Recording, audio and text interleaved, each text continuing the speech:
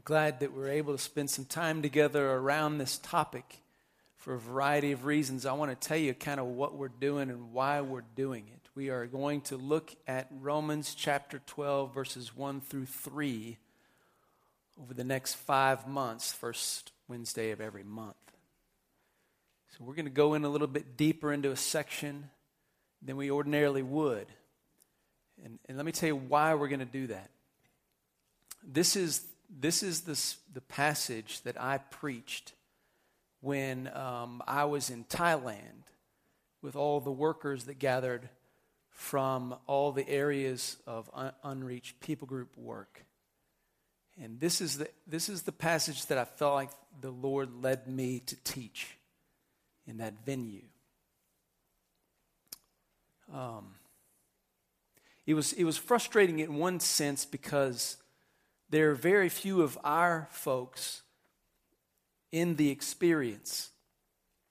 It was Lindley and me and Scott was in there and then a few other people. Most everybody was somewhere else doing a lot of the work. And I was able to see with these hundreds of people from all over East Asia, I was able to see and observe a lot of what God was doing in their lives through our time together. And it was really, really incredible.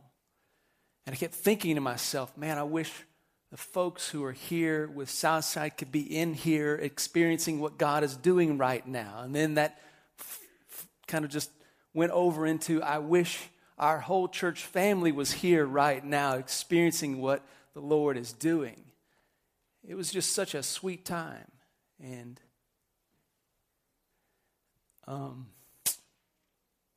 the Lord dramatically worked in my own heart and worked in Lindley's heart. And I'm here to tell you that we're still dealing with what God began to do in our hearts during that time. And my heart is still not settled because of what happened then. And so I came home and I was like, what do I do with all that God did there and in me? How do I capture that? How do I share that? And I didn't have a good answer.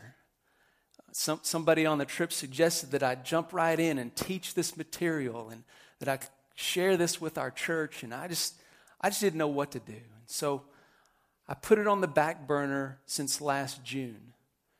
And I just kept it there before the Lord. Lord, if you want me to share some of these things with our church family, then I need you to make it clear. And I'm just going to wait. And so last semester we went through something else in REGROUP, and this semester I had about 10 things I was brainstorming and asking the Lord what he wanted me to do. And I felt like he was leading me to do this. Now, here's the challenge in me doing this. Those 3 verses and the experience in Thailand represent a great work in my own heart. And so, as you can see, there are emotions involved in that.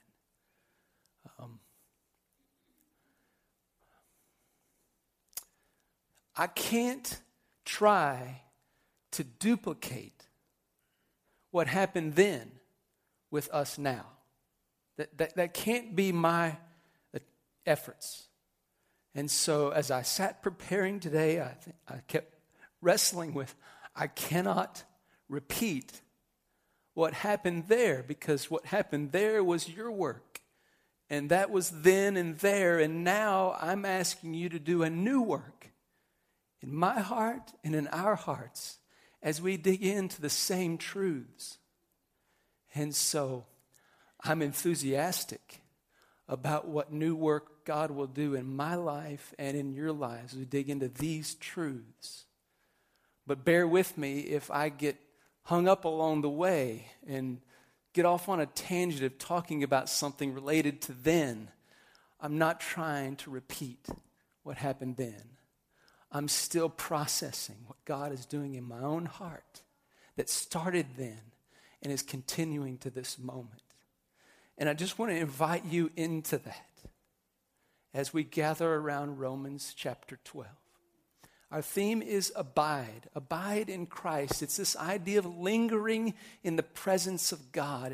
It's staying with Him no matter what. And Romans 12, 1-3 encourages us, demands us to abide in Christ. And we're just going to rip this thing apart backwards and forwards and see how much we can be challenged and demanded to abide in Christ. It's like Acts chapter 27, where Paul is on a ship, a vessel that's going to be shipwrecked. And he knows this is going to happen, and he tells the crew about it, and he says, I want you to know that we're all going to live, but you guys got to follow what I'm going to say, because Jesus Christ, the one who's created everything, has told me we're going to be okay, and I have the way to safety. There's some of the guys on the ship that decided we don't want to listen to that guy. We think the lifeboats look a little bit more appealing than him. And so we're going to try to get in the lifeboats and get away from the ship and save ourselves. Well, Paul got wind of this, and he told some of the guys in charge, he said, if these guys do this, they're not only jeopardizing themselves, they're jeopardizing everybody. You're not going to live through this. We all have to stay in the ship for this to work out. And so those guys went and they cut the ropes to the lifeboats so that no one could leave the ship by another route. And if you know the story, they do have the shipwreck, and everyone is saved through the peril because they did remain on the ship. My prayer is that over the next 5 months together, we might make decisions to abide in Christ that would be reflected by cutting the ropes of everything in our life that gives us a temptation not to abide in Christ. To just let the Lord, whatever it is that's attached to the vessel of my life that I look as an out from trusting completely in you, that I use as a way not to follow you with my whole heart. Everything in my life that's attached to my life, help me see it and cut the ropes to those things so that all I have left is you. I just want to learn to abide in you. And that's our goal. That's my prayer. That's what I hope the Lord, and I'm praying the Lord will do in this time together. So let's read Romans chapter 12, verses 1-3 together. Romans 12, 1-3. Therefore, I urge you, brethren, by the mercies of God, or because of the mercies of God, to present your bodies a living and holy sacrifice, acceptable to God, which is your spiritual or reasonable service of worship. And do not be conformed to this world, but be transformed by the renewing of your mind, so that you may prove what the will of God is, that which is good and acceptable and perfect. For through the grace given to me, I say to everyone among you not to think more highly of himself than he ought to think, but to think so as to have sound judgment, as God has allotted to each a measure of faith. If you look at the first few words there in Romans 12, therefore I urge you by the mercies, or because of the mercies of God. So what we're going to be urged to do, to present ourselves a living sacrifice, is because of, or through, or by the mercies of God. Now you notice chapter 12 verse 1 starts with the word therefore, and we know that that's referring to something that comes before that moment. And so whatever's come before Romans 12:1 is giving us light, an understanding, insight on what Paul is getting at here about the mercies of God. And so I want to go back to the beginning of Romans and just kind of take a look through Romans to get this foundation of how we're to understand the concept of the mercies of God as unfolded in the book of Romans. All right, so go back to Romans chapter 1 with me.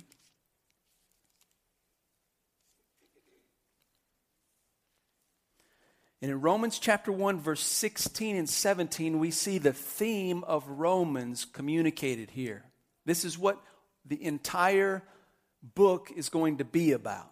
Romans 1, 16 through 17. For I am not ashamed of the gospel, for it is the power of God for salvation to everyone who believes, to the Jew first, and also to the Greek. For in it the righteousness of God is revealed from faith to faith, as it is written, but the righteous man shall live by faith. All of Romans is about the gospel and how the gospel is the way God brings about salvation. And the way God brings about salvation through the gospel is by faith. So foundationally, that's what we're told about Romans here at the very beginning, so we know where we're headed as we work through Romans. Now look at the very next thing that's said in verse 18. For the wrath of God is revealed from heaven against all ungodliness and unrighteousness of men who suppress the truth in unrighteousness, because that which is known about God is evident within them, for God made it evident to them. For since the creation of the world, his invisible attributes, his eternal power, and his divine nature have been clearly seen, being understood through what has been made, so that they are without excuse. And then it goes on to say that these people who had the knowledge of God and are without excuse for not responding to the knowledge of God, actually responded to the knowledge of God by ignoring it, by going against it, by rebelling against it, and pursuing instead their own idolatries, worshiping everything else but God, and choosing to become idolaters, worshiping the created thing as opposed to the Creator. And God says, I have given them over to their passion to be idolaters. And he paints this picture of this rebellion against him. And then the Jews come along saying, well, yeah, we understand that perspective of the world, but we have all the oracles of God. We have the laws of God. We have all that God has given us. He's chosen us to be his people. And so they're questioning this idea of depravity, of sinfulness and rebellion that God has attributed towards everyone based on how they've responded to him as he's revealed himself in creation. And God has a word for them, that they have not escaped guilt. In chapter 2 and chapter 3 establish the perspective that every single person has rebelled against God, has broken his laws, whether they knew them or not. And because they have broken his laws, they are then vessels of wrath. That everyone, because of sin against God, is a person who is due the wrath of God. Now look at what he says here in the middle of chapter 3. Verse 11. Well, let's start in verse 10. There is none righteous, not even one. There is none who understands. There is none who seeks for God. All have turned aside together, and they have become useless. There is none who does good. There is not even one. Their throat is an open grave. With their tongues they keep deceiving. The poison of asp is under their lips, whose mouth is full of cursing and bitterness. Their feet are swift to shed blood. Destruction and misery are in their paths, and the path of peace they have not known. There is no fear of God before their eyes. Verse 20.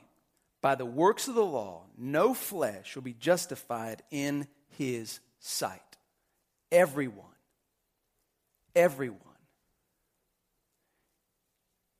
is due the wrath of God. Now here's the challenge.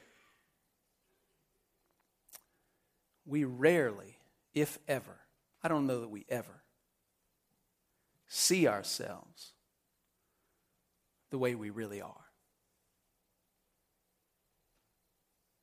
Apart from Jesus Christ, according to Romans chapters 1 through the first half of 3, apart from Jesus Christ, we are that description. We have never sought God. We have never feared God. We are due the wrath of God. No matter how bad you might admit that you have been apart from Christ, it will not be bad enough. Vessels of wrath. No hope, no God, no life. Nothing but wrath. That's it. But look at verse 21 of chapter 3. Here's a turning point in the message of Romans. But now, apart from the law, the righteousness of God has been made manifested, being witnessed by the law and the prophets, even the righteousness of God through faith in Jesus Christ for all those who believe. For there is no distinction, for all have sinned and fall short of the glory of God, being justified as a gift by His grace through the redemption which is in Christ Jesus, whom He displayed publicly as a propitiation in His blood through faith. This was to demonstrate His righteousness, because in the forbearance of God, He passed over sins previously committed for the demonstration of His righteousness at the present time, so that He would be just and the justifier of the one who has faith in Jesus. Did you hear what that just said? Did you hear the display of God's righteousness?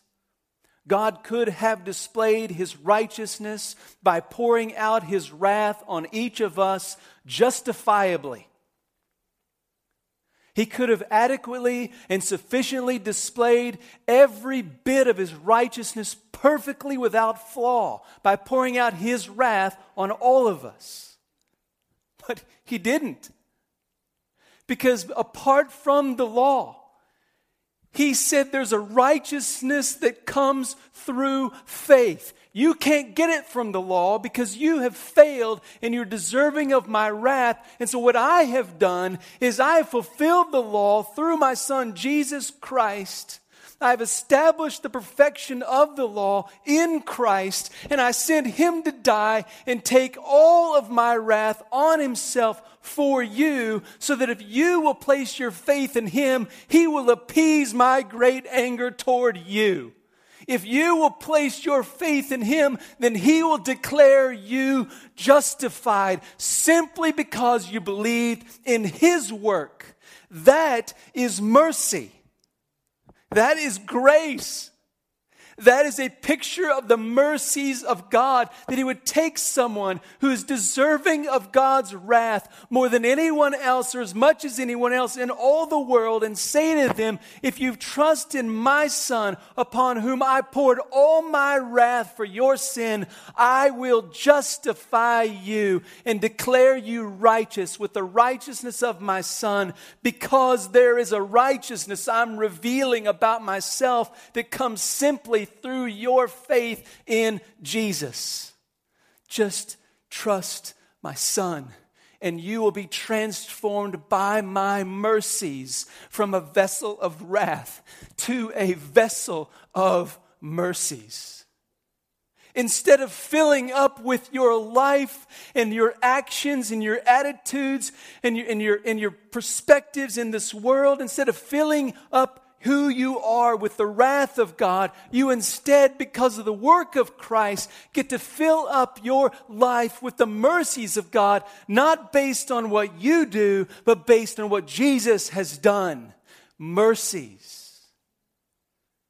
Did you know when Jesus told Peter and the disciples He was going to be killed, and Jesus pulled Peter aside and said to Peter, that's not going to happen to you? You know what Peter actually said there? The actual words he used in that moment was, mercy to you. That will never happen to the Messiah. He called on the mercy of the Father to be extended to the Son so the Son would never taste what the Son said he would taste. What Peter didn't understand was that the plan for the mercies of God was to remove all mercy and all graciousness from Jesus so that God might extend all mercy and all grace to vessels of wrath. I mean, is that not amazing? That God has decided in his forbearance, in his kindness, to say, I will forgive you. Not because of what you've done, not because of how you love me, not because of how you follow me, not because you are better than the other person you thought was worse than you. I have decided to forgive you because of the satisfying work of my Son. So trust in him and you will become a vessel of mercy. And it will change everything. Everything. You see, if we work hard, we get a wage. If we perform well in a contest, we get a prize. If we do well in some activity, we might get an award for that. But listen, when you get something for nothing, it is not earned. When you get something as a gift, when you deserve absolutely the opposite, that is the favor of God. The mercies of God is the favor of God that he has poured out on us. We are recipients of the favor of God. What I'm hoping over the next 5 months is that we would cut some of the ropes like fear. We would say, Lord, I want to abide in you. I don't want to be afraid. I don't want to be afraid of the future. I don't want to be afraid of what I might lose. I don't want to be afraid of leaving and moving and giving up stuff. I don't want to be afraid of going and telling my neighbor. I don't want to be afraid of being made fun of. I don't want to be afraid of being alone. I don't want to be afraid of anything. I want to cut the ropes to everything that might cause me to not abide in you. And I want to abide in you because you are the only one who fills this vessel who needs mercy. I just want to cut that rope so that I abide in you. Because the mercies of God, when we see them, when we view them, when we keep them in mind, when they're the foundation for everything we do from that point forward, then it changes everything we do. We don't have to be ashamed anymore. I don't have to stand before you and pretend that I'm perfect. I don't have to be a pastor who acts like he has it all together because I'm not a vessel of perfection in the law. I'm a vessel of mercy.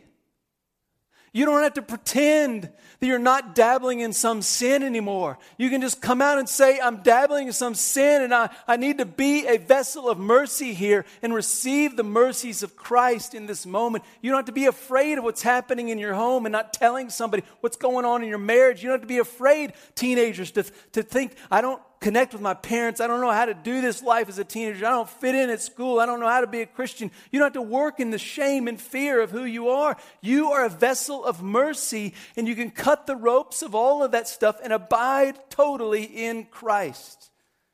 That's what he's done for you. That's who you are, a vessel of God's mercies. I remember there's a couple times that Lindley and I have spent some very memorable moments at some rivers. One of them is a river in the Yellowstone National Park. If you've been there, there's a river you can walk down and stand on a platform, and it's this enormous, massive river. And it flows over the edge of this huge cliff, creating this massive waterfall. Now, I'll never forget standing there and leaning out over the edge and looking at this water flowing by with this incredible power, massive amounts of power. And it really made you scared, so scared that you kind of had to step back a little bit, afraid that because if you fell in, you knew that the moment you fell into that water, it's over. In fact, there's stories about people who have tried to jump out on a rock or something in there and just get out into the river just a little bit, and they stumbled and they fell in and they were gone just like that. You cannot save yourself once you're in that river. You cannot change the course of that river. You cannot get out of that. You can't swim out of it. Once you're in that river, you are subject to the power of that river. That is the river of God's mercies. Once you are in the mercies of God, you can't swim out of them. Once you're in the mercies of God, you can't fight it. Once you're in the mercies of God, you will drown in the mercies of God. It's a river you cannot change the course of. It's a river you cannot affect. You can step into the river of God's mercies with all the sin you could accumulate in a lifetime, and you will not lower the river of God's mercy 1 ounce. He has enough mercy to cover all your sin. He will take you away. I can remember another river that I love to stand in. It's clear, it's nice, you can wade out in it. It's beautiful water, it's clean, cold water. And I love standing in that river just thinking about the water going by. Because something about those waters you can wade in like that is that the water just keeps on coming. And it just keeps on coming. And every moment you're standing there in that river of clear, cool water, you're experiencing brand new water. There's not a bit of that water that's coming by you twice. It's all new water. If you stand in that water, that's constantly new every second. You were to take a little cup and dip that cup in that river and lift it up, it'd be full to overflowing. You could pour it out and you could dip it out again. You could even pour it out on the bank and dip it in again. You just keep filling that cup in over and over. You could get a bigger cup. You could get something so big you could barely hold it. Dip it down in that water. You could lift it up. It'd be overflowing. You could not deplete that water. You would not show any evidence in that river that that water had been depleted by the cups you dripping in there. And every time you dip a cup in there, it's brand new water. Every single time. Just like God says in Lamentations, every morning my mercies are new. Here's the problem. Sometimes I think we take the cup, our vessel of mercy, and we put it on the shelf, and we forget that we're always broken. We're always broken.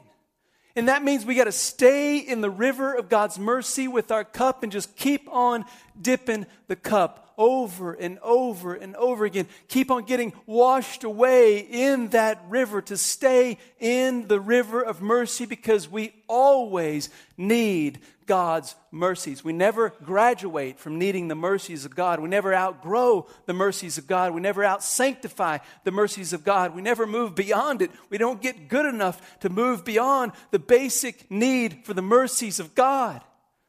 We just got to stay in there and recognize that we are a vessel of mercy always. And we're always in need of the mercies of God. And God's mercies are so sufficient that there's never a time when we won't be overflowing with the mercies of God. Never. Ever. I hear people say things occasionally about what they think about their lives. And I'm just so frustrated with how things are going right now spiritually. I just don't feel like things are going good. I know I need to be doing more. I know I need to get better. I'm just really not praying well right now. I'm not. And they talk about their lives as if they're not measuring up to God. And it's got them depressed. Well, if you ever begin to talk about your spiritual life in a way that you think you're up to par with God and you feel excited about that, that'll depress you more than the other. Here's the thing. When we look at who God is, and we see His perfection and holiness, and we understand that we are merely vessels of mercy, then the fact that we are still imperfect people simply means we are still vessels of mercy. And as long as we are vessels of mercy, God will allow us to dip our cup as deep and as often as we choose. Because there is coming a day when He'll take the cup out of our hand, because we'll no longer need that river of mercy. We'll be made brand new, and it'll be done. But until then, we've got to abide in the mercies of God. Did you know that you can't come to the altar of making a sacrifice with your life outside of the mercies of God? Did you know that you cannot put yourself onto the altar of God for sacrifice with your life without the mercies of God? And did you know you cannot stay on that altar as a sacrifice to God without the mercies of God? Did you know that there's nothing you can do apart from Christ that does anything to worship God? It is the mercies of God that bring forth from vessels of wrath worship of God. So just hang out in the mercy of God. Focus on it. Dwell in it, embrace it, and keep filling up your cup over and over and over again, and it will change the way you spend the rest of your life. Because it won't matter what the world says, it won't matter what fears are there, it won't matter what apprehensions are there. If you are living from the mercies of God, you will go anywhere and do anything for the God of all mercy. When the Golden Gate Bridge was being manufactured, they had some significant delays early on in the building process. They had built scaffolding up in order to build the bridge, and as the scaffolding got higher and it got more dangerous in its location, there were several people that actually fell out of the scaffolding to their death as they were trying to build the Golden Gate Bridge.